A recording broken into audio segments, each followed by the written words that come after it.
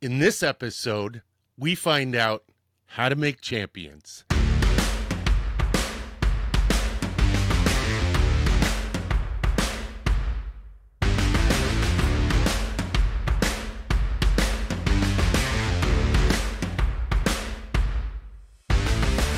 Hey, what's going on? What's going on? What's going on? My name is Michael Sano, and welcome to the Sea and Land Fitness Podcast. Now, this podcast is, of course, brought to you by Sea and Land Fitness. Head on over to www.sandlfit, that's sandlfit.com, and pick up some merchandise over there. We've got a ton of stuff.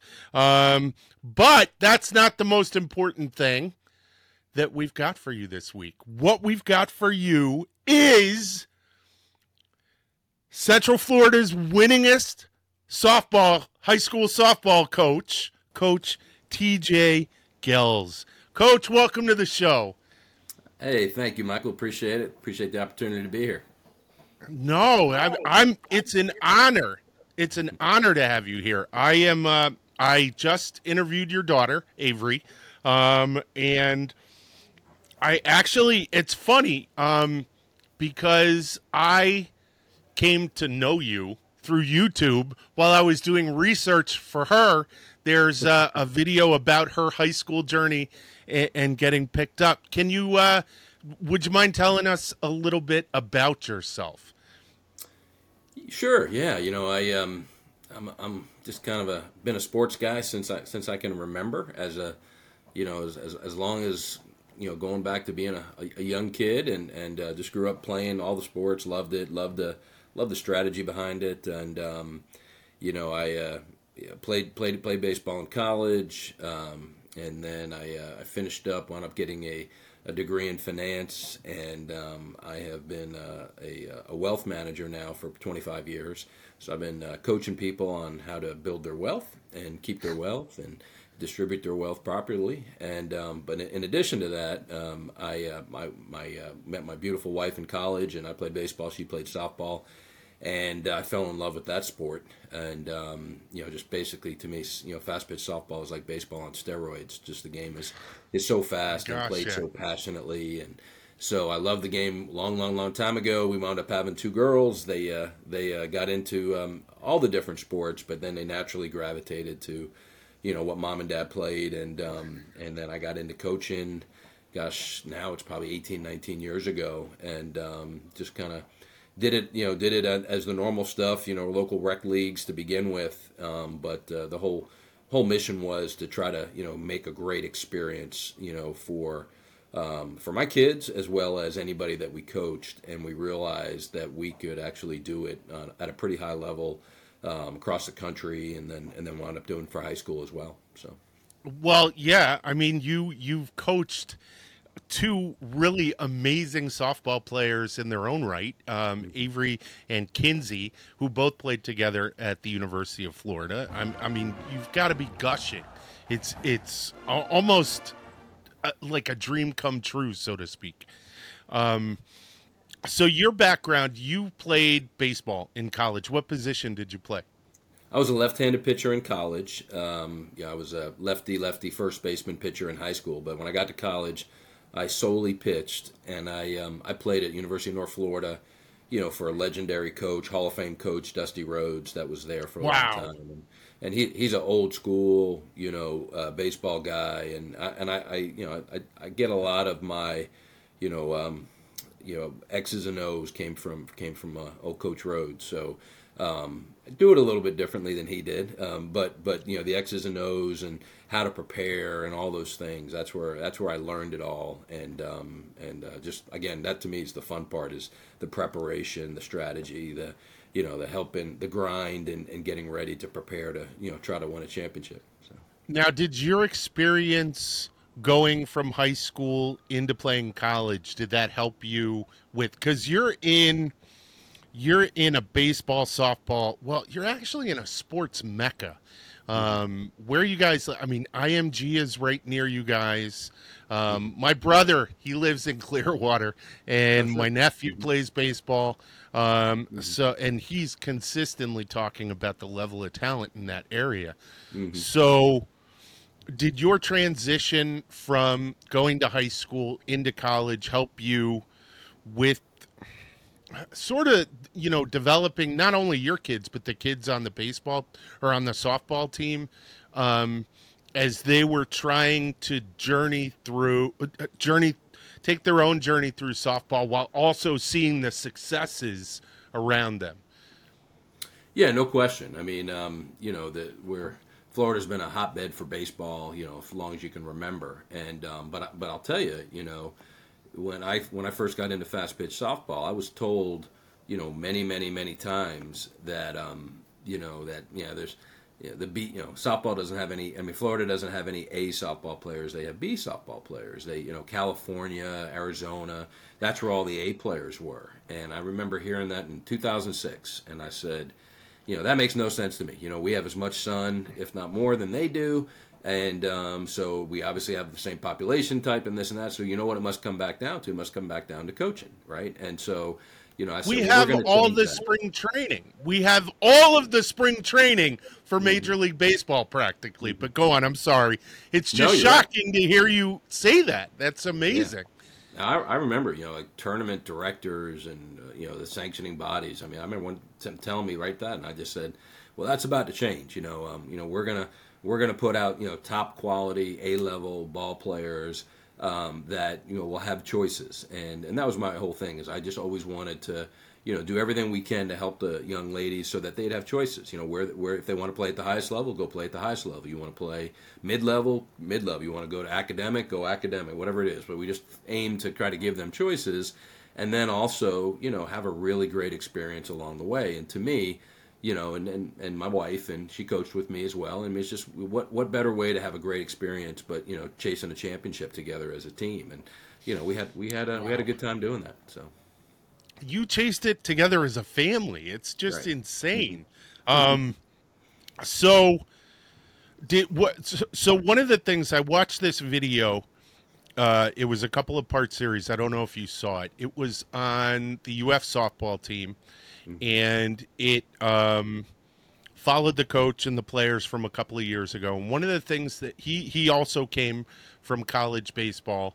And one of the things that he said was he just treated softball practice like it was baseball practice, because the fundamentals were mirrored. They were exactly the same. Is that the approach that you took, or did you try to change anything a little bit, or did you see that you had to change anything a little bit? Yeah, I mean, just the delivery. I mean, it's a different delivery. I remember hearing a long, long time ago, Mike Kendrea, Hall of Fame coach from Arizona. I believe he's the one who coined this, but he said, boys have to play good to feel good, and girls have to feel good to play good. So I remember hearing that a long, long time ago, and it's so true, right? I mean, I was that guy. I could feel terrible, right? But then I'd get out there and pitch my best game or whatever it was. But girls, if they don't feel right, or if their friends are upset with them or this and that, they're not going to play well. It's just how it is. Right. And so you got to really make sure you deliver in a way, that doesn't mean that you got to be soft, and it doesn't mean that you can't push them.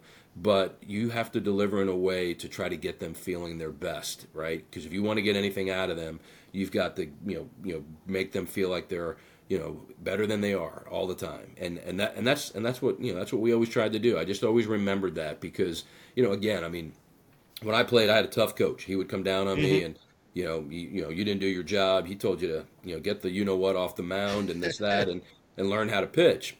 I never did that with, girls. We'd kind of say, hey, today's not your day.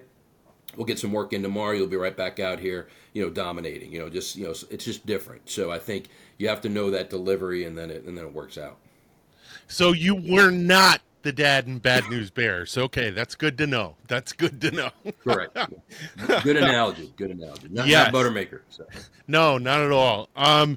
So that ties into the next question that I have is, how do you mentally prepare softball players for a game or for practice? Are they two different animals to you?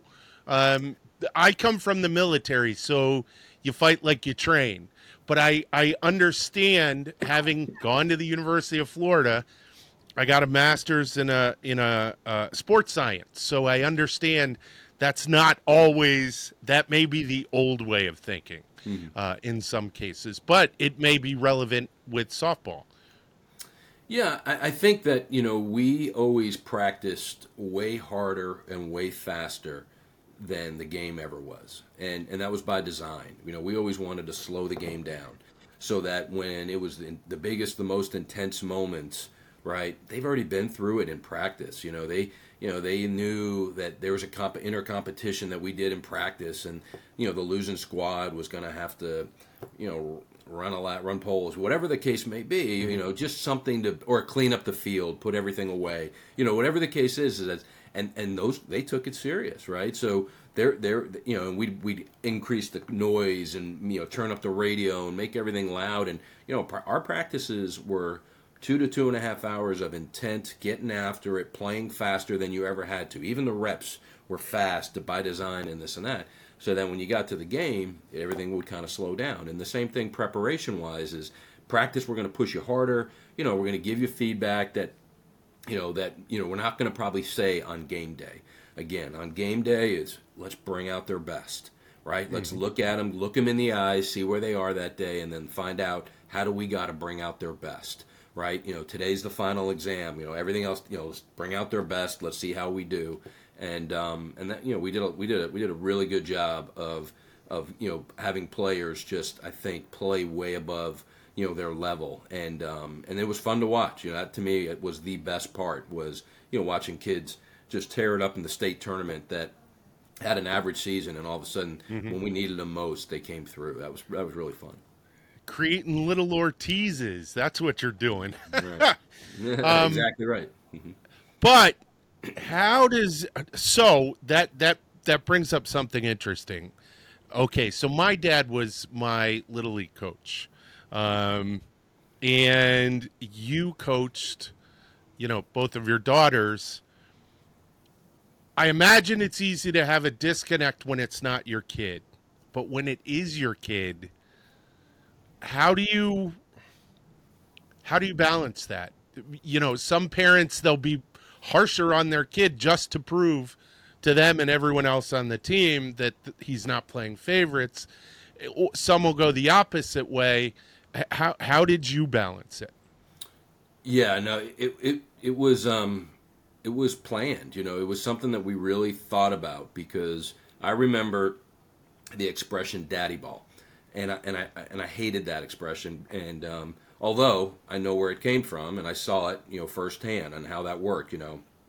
Kid, wasn't one of the best players on the team, yet she's batting third, playing shortstop, or pitching, whatever it was, and you knew that the only reason that was happening is because the dad was her coach. Well, my kids knew that they were gonna, if anybody ever walked up to the field, nobody was going to know who my kid was, right? If they watched us for 2 hours for a week, they just weren't going to know who my kid was. Now, afterwards, I gave them all the time in the world and feedback, and I probably was, in practice, a little bit harder on them, and also used them sometimes as examples of things that I wanted to get across to the team, and then I would tell them later. And again, I was very honest with them, saying, I really wasn't that mad at you, or I know that you didn't do that, but I didn't want this other kid, she needs to hear, what was said, but I didn't want her to crumble in that particular case, whatever it was, and I know that, you're strong enough to take it, and all those things. So, I was just very open and honest with them, telling them that,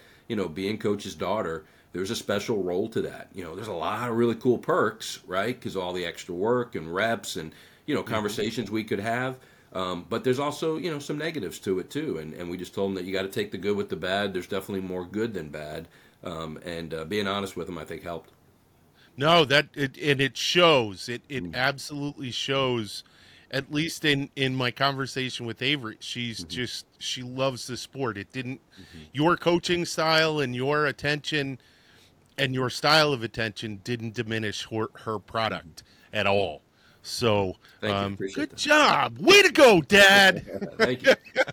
All right, now one of the things that I wanted to cover was, now that we know what you expect on the field, what type of work ethic you're looking for in practice. How how did you choose your roster? How did you choose your positions? What did you look for in specific players? And how did you use that to create a successful team that went on to win championships?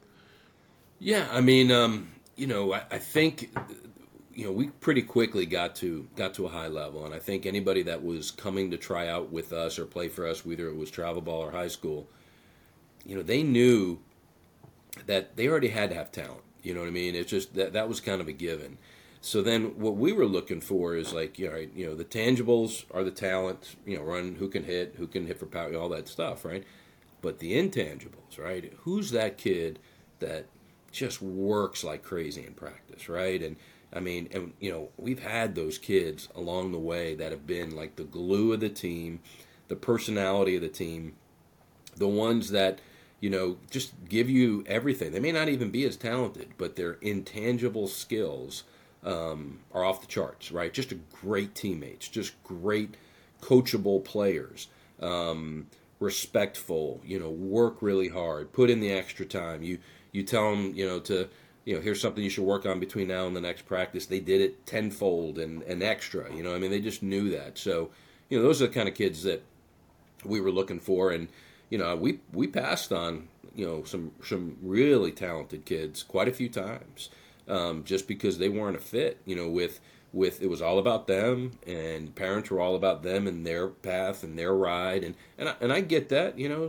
most of them, I'm sure, it worked out for in some cases.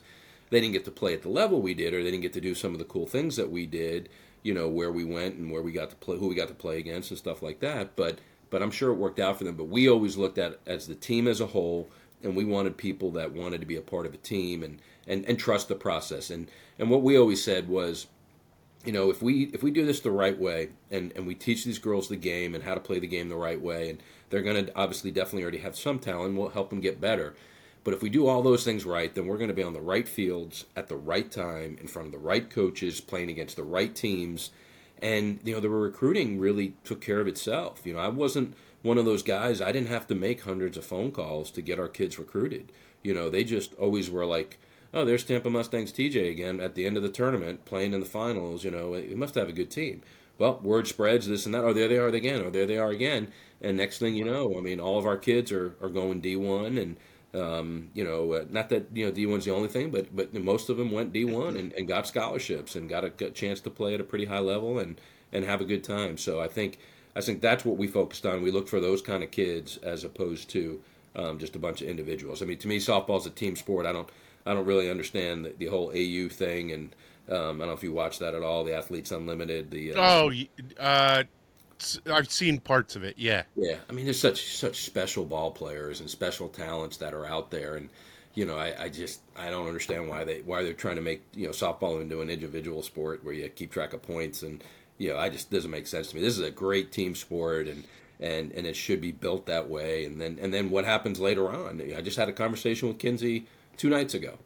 She's telling me about she's got a big girl job now, and she's working in corporate America, and she was telling me about a situation, and I asked her, so what does that remind you of? And she kind of stopped for a while, and she just looked at me like, and she kind of remembered this situation that happened on one of the teams she played on, right? And it was I said, those lessons, right? Learning how to be a good teammate, learning when to step in, learning when not to step in, learning when to get somebody's back, learning when to hold somebody accountable. There's so many great things that come from playing in a team sport, and it was really kind of cool to see that applied to her afterlife. So.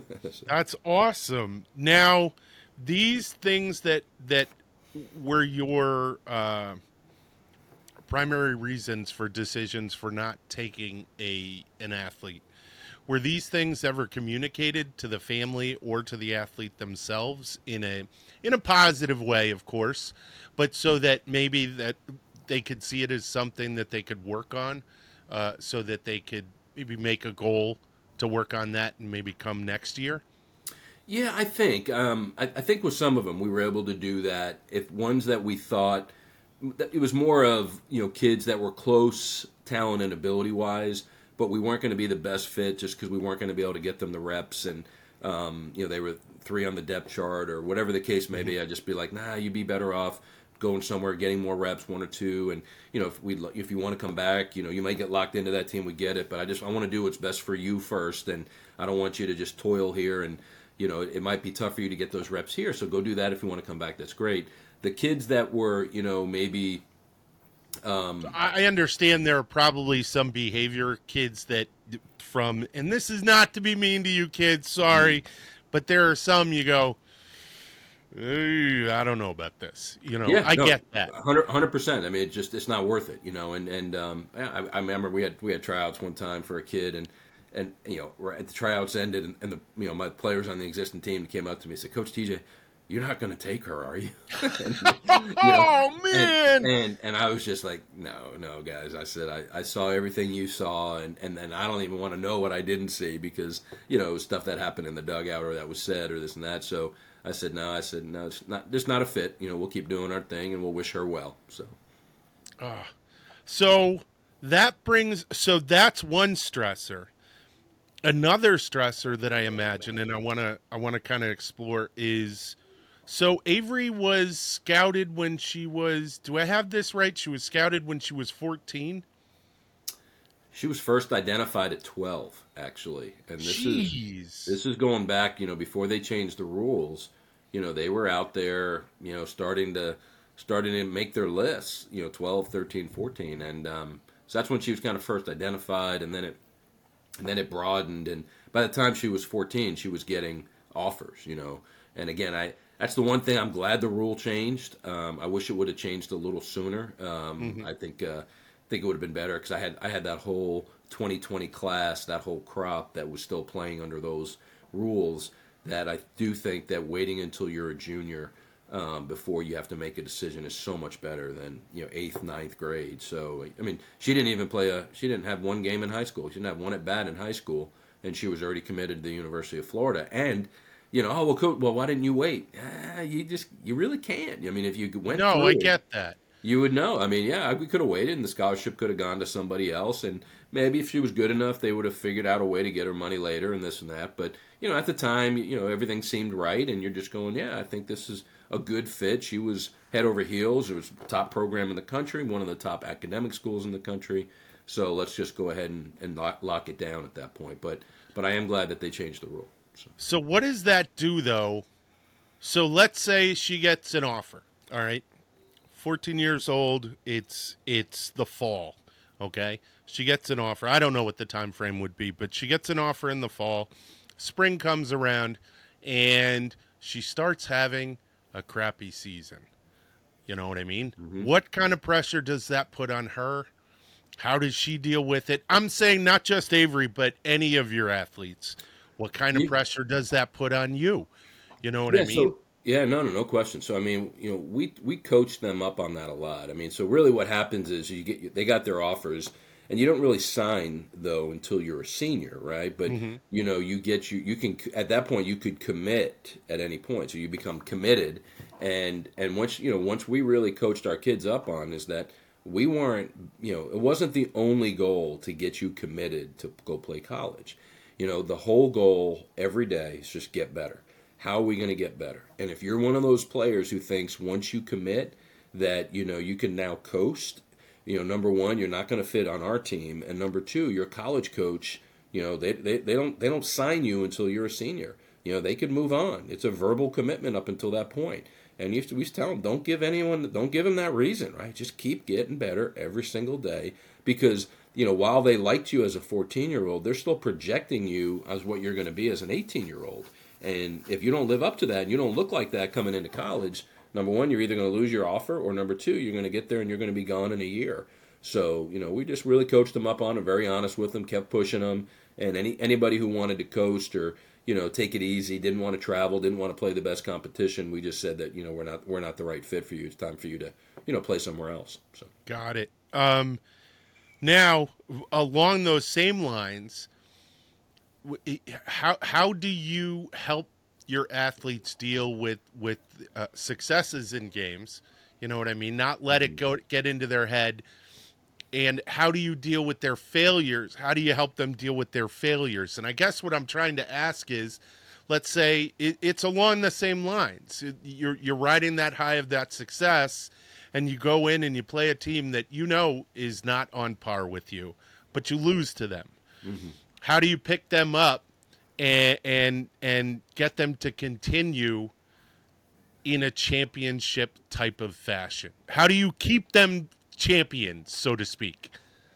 Yeah, I mean, as you were saying that, different games and different scenarios were coming into my head, and each one of them, are at different times and different. I could tell you stories on all of them, which make me smile because they're great memories. But I think in general, again, I mean, we just, we coached them. I mean, we really would talk to them, and I mean, the parents that were involved in our organization, I was probably famous for my post game conversations. To me, it was the best opportunity, to really to talk about the game. What can we learn? What can we get better at? Right? Celebrate some of the good things, and then get prepared for the next one. And when we used to say, as they say all the time, you're going to learn so much more from your losses and your failures than your wins. And so, that to me is opportunity, right? And I used to say, hey, we just created an opportunity for ourselves to get a heck of a lot better, right? Yeah, I would have much rather won, and we didn't play our best. And I said, but, let's go see next time what happens when we play our best. Let's see what we can do when we play our best. Does anybody here think we played our best? And everybody shake their head no. It's okay. Right? Well, if we played our best and we got beat, then I'm going to be concerned. But I don't believe we played our best. I don't believe we coached our best. So I'm going to say that when we come back and we give them our best, we're going to have a really good chance. And I think that kind of, gets everybody like motivated to come back and say, yeah, you're right. We can do that. We can definitely play better. And we took ownership of it as well with them. So we were all trying to say, let's get better together. And then you just bring them back around. And, there's the game as a sport is a game of failure, I mean, so, we talked to them about that too. We weren't, I tell you, don't chase a batting average. Don't chase a hit or a double or this and that. Chase the process. Did you have a good at bat? Did you hit the ball hard? Right? Were you in the right spot? Were you a great teammate today? All the things that you can control, right? All the reps and everything else that we do on a daily basis. You're a talented kid. They're going to come out, right? But if you try to beat yourself up and, you could hit 6 line drives in a row at somebody and be 0 for 6. Now, do you think you're in a slump? Right? Yeah, most kids would. They'd be like, I'm 0 for 6, Coach Egan. I go back and say, you hit 6 line drives. You're crushing the ball. Don't change a thing, right? The next 3 duck farts are going to fall in, right? Now you're 3 for 9, and you didn't hit the ball well, and you're hitting 333, and then you're going to go back to hitting line drives, gap shots, and this and that. I mean, that's kind of how the game works. So, again, I think that we made sure that we took time, to sit down and have great conversations with the players and, get in their heads. And if somebody was showing any kind of, mental situation going on that was bothering them, we would talk to them about it, right? We just didn't let them go home and they'll work it out. We'd say, hey, I know what you're thinking right now. I know what you're feeling. And if I don't, I'd love for you to tell me, because that's what we're here for. We want to help you get better. We want to help you get past this. And, and again, I mean, as we're sitting here talking, Michael, I mean, that's the stuff that I miss the most, not coaching on a day-to-day basis right now. I mean, those are the things where you could just light a kid up and bring her back, to where she needs to be. I mean, that's as good as any W any day. So no, definitely. And as I'm looking at it from a sports psychology perspective, it removes it puts responsibility onto the player, but puts it onto the player themselves in a way that makes them want to work hard. It creates a goal, and it almost removes the need for any type of punitive, action. Coaches, not all coaches, but some coaches, if you don't do what you're supposed to, they move into a punitive type of mindset where you're going to work, you're going to pay for this, you're going to pay for that loss. And it's just wonderful to see that it's such a professional way. It's such a professional approach. Way to go. I appreciate that. No, it's phenomenal. Well, I think one of the questions that you had asked, or me to look at, was how do you build it? And I have to say this, I mean, I wasn't a one man shop. The first thing I did was made sure that I found some really good, quality, loyal people that were ready to do this together, right? And have a joint mission. Check the ego at the door, right? Trust me 100% in that. Here's clear as day. Here's our mission. This is what we want to do. And if I go off track, you hold me accountable. But I'm probably not going to go off track. We want these kids to get better every day and have a great experience. And if we just keep focusing on that, the college recruitments are going to take care of themselves.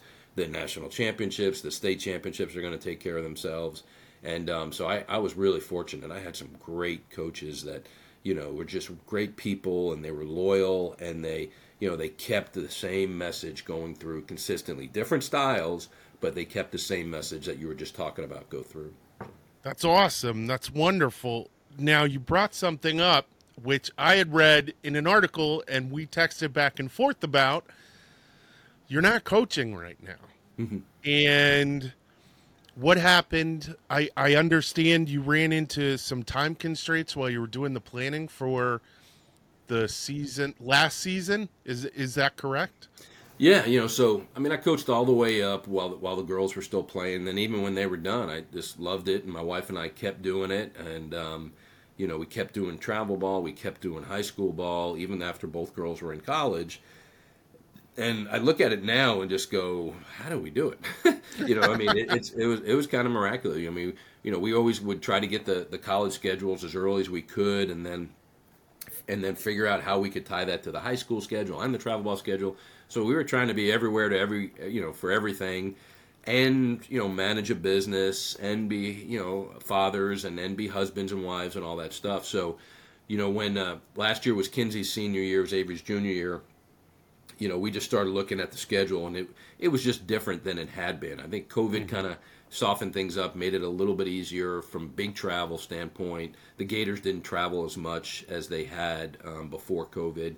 And but last year, they were back to going to California. Then the SEC tournament was in different places. They had all these different trips, and I can't do something, 3/4 or 80% or 85%. Oh, yeah. I wouldn't do that to the girls, and it's just not how I operate. So I just looked at it and said, you know what, we've earned this. We've been doing this for 17 years. Let's go ahead and step back and spend the last 2 years making sure we don't miss an inning. We haven't missed an inning of college ball, and we see them everywhere. They play, and we just go out there and just said, let's step away. And so like I said, I think I told you, it's a sabbatical. Is it permanent? I think right now I love the sport too much. I think right now it's a bit of a sabbatical, and I get asked all the time about different opportunities, and I will also say that I'm waiting for the right opportunity. If something really interesting came along, then I'll probably be back a little bit sooner. But right now I'm very content to watch Avery's senior year at University of Florida and get through all of that, and then we'll see what happens. So all right, perfect. Let's wrap this up with one more question. Yeah. And from what you had said before, this is not going to be an easy one. What is your most memorable and impactful moment coaching, playing sports? And it doesn't necessarily have to be your biggest moment. It could be, and it could be more than one. I realize you have 2 daughters. So, right. So yeah. Well, I know Avery told you about, being there for when we won the national championship, and, I mean, it's just hard to, the story behind that, Michael, is there's so much more to it, and I don't know if you have enough time for it, to be honest with you. Please, we've got time.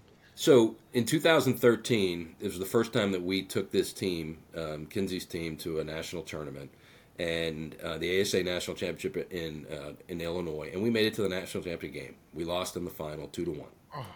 And so that's 2013, right? 2014, we move up from 14U to 16U, and we go to the national championship. This time it's held in Virginia, and we make it to the national championship game, and we lose 4-3. Ah, And to a second year six. I mean, they, not making excuses, but they were better. They were a little better than us. But just to get to the national championship game twice in 2 years in a row and lose, right? So then, now we were taking the step of going out to California, where the that's the top level. It's PGF, and now we got an invite. We were going out. This is a big deal. This is where all the best teams play at that point.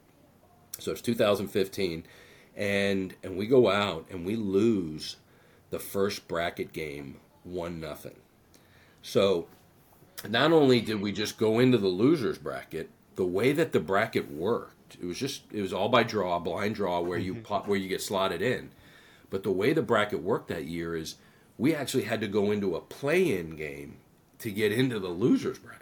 I mean, it was the worst, crappiest draw you could possibly imagine. By losing that game 1-0, and I remember we lost the game 1-0. We left 13 runners on base. We outplayed them left and right. We just couldn't score a run. It was crazy. So I remember going back to the hotel, and we were, like, I can't believe this. We're going to go to a barbecue. We're spent all this money to go to California and this and that. And my wife, we were sitting there, we were talking, and then she found this song, and it was by a Christian rapper. His name's Andy Mineo. It's called "You Can't Stop Me," and I think it had just come out or whatever it was. But she's like, "Here's our rallying cry," whatever it was, and I said, all right, that was Tuesday. I said, we got to come back and play now that night, Tuesday, to win, just to get, no, I'm sorry, we had to play at 5 o'clock, and then we had to play at 7 o'clock just to get to Wednesday.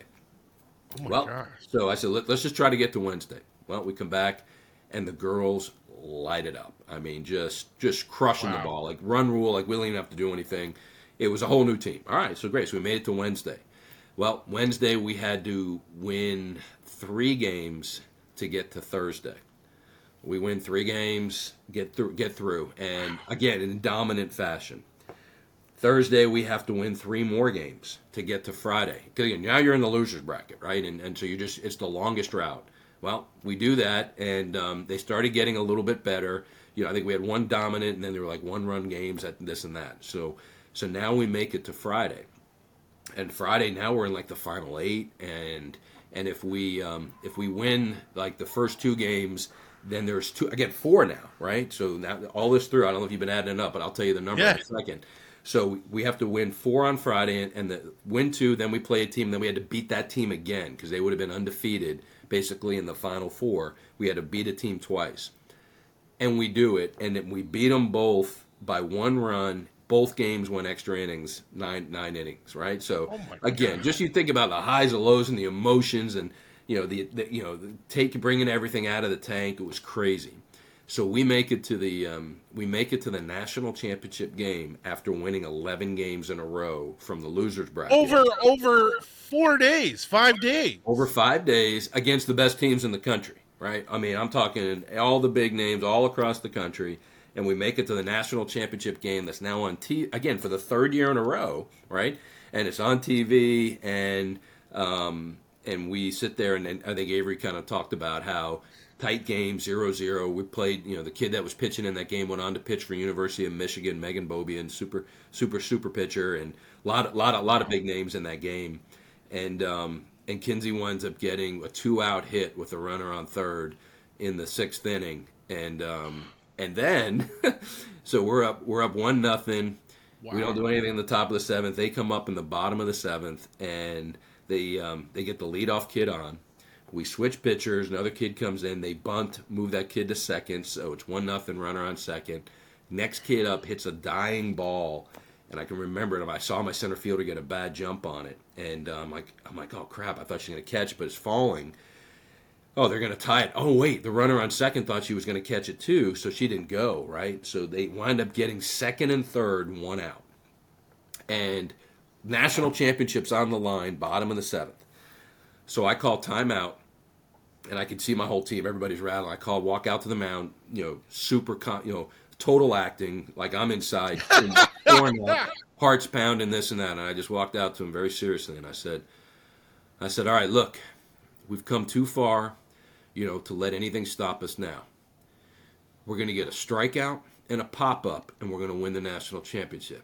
Everybody good with that? And I looked at them all in the eyes, and they all went, You know, like give me one of those, right? So I walk back real confidently, and I'm like, like inside, I'm just jelly, right? We come back to the dugout, and we get a strikeout and a pop up to left field, and we win the national championship after winning 12 games in a row from the losers bracket.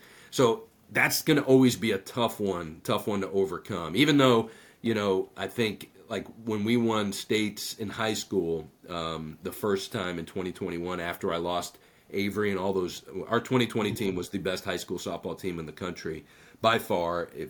People talk about it all the time that we lost it to COVID, and then to be able to come back and retool and win a state championship, I thought that's another special moment as well. But going back to that PGF national championship, 12 games from the losers bracket. Which will probably never be broken because you'd had to have the bad luck to get into the play-in game to begin with. So that was incredibly special. The fact that Kinsey got the game-winning hit, that was the cherry on top, if that. I mean, it was just already incredibly special. And then on top of it, the last thing I'll tell you, Michael, is when we first went to Illinois, and I said, "Hey, girls, we're playing a national championship." I didn't really know how good we were in the national scale. I had no idea, but I told them, just a little added fun incentive, again, get girls feeling good. I said, look, if you guys win a national championship, I'll take the team. I'll take all of you. We'll go on a cruise to celebrate. And they're like, really? And I said, yeah. So in 2013 they lost. Crap. It was 2014. So at the ceremony in 2015, Kinsey yells on the microphone when they were like, we're going on a cruise. And sure enough, that December, I took the whole team, and the parents, took care of themselves. But we 45 of us went on a 3-day cruise to the Bahamas. I mean, just what a lifetime memory. Something that hopefully we'll celebrate again in 10 years. Or in 2 years, in 2025. So should be pretty cool. That's a phenomenal story. Wow! Thank you. Holy cow! So cool. So amazing. Coach Goelz, this has been amazing. I want to thank you so much for coming on the show. Thank you. Oh, you're very welcome. Thanks for having me. It's always fun to talk softball and talk about great people that are trying to do great things to help them out. I mean, I think that's awesome what you guys are doing, and if I can ever be of any help, just let me know. Absolutely. All right, folks, that is it, Coach Goelz. And that is it for me as well. Thank you so much for watching the show, and we'll see you guys next time. Bye. Take care.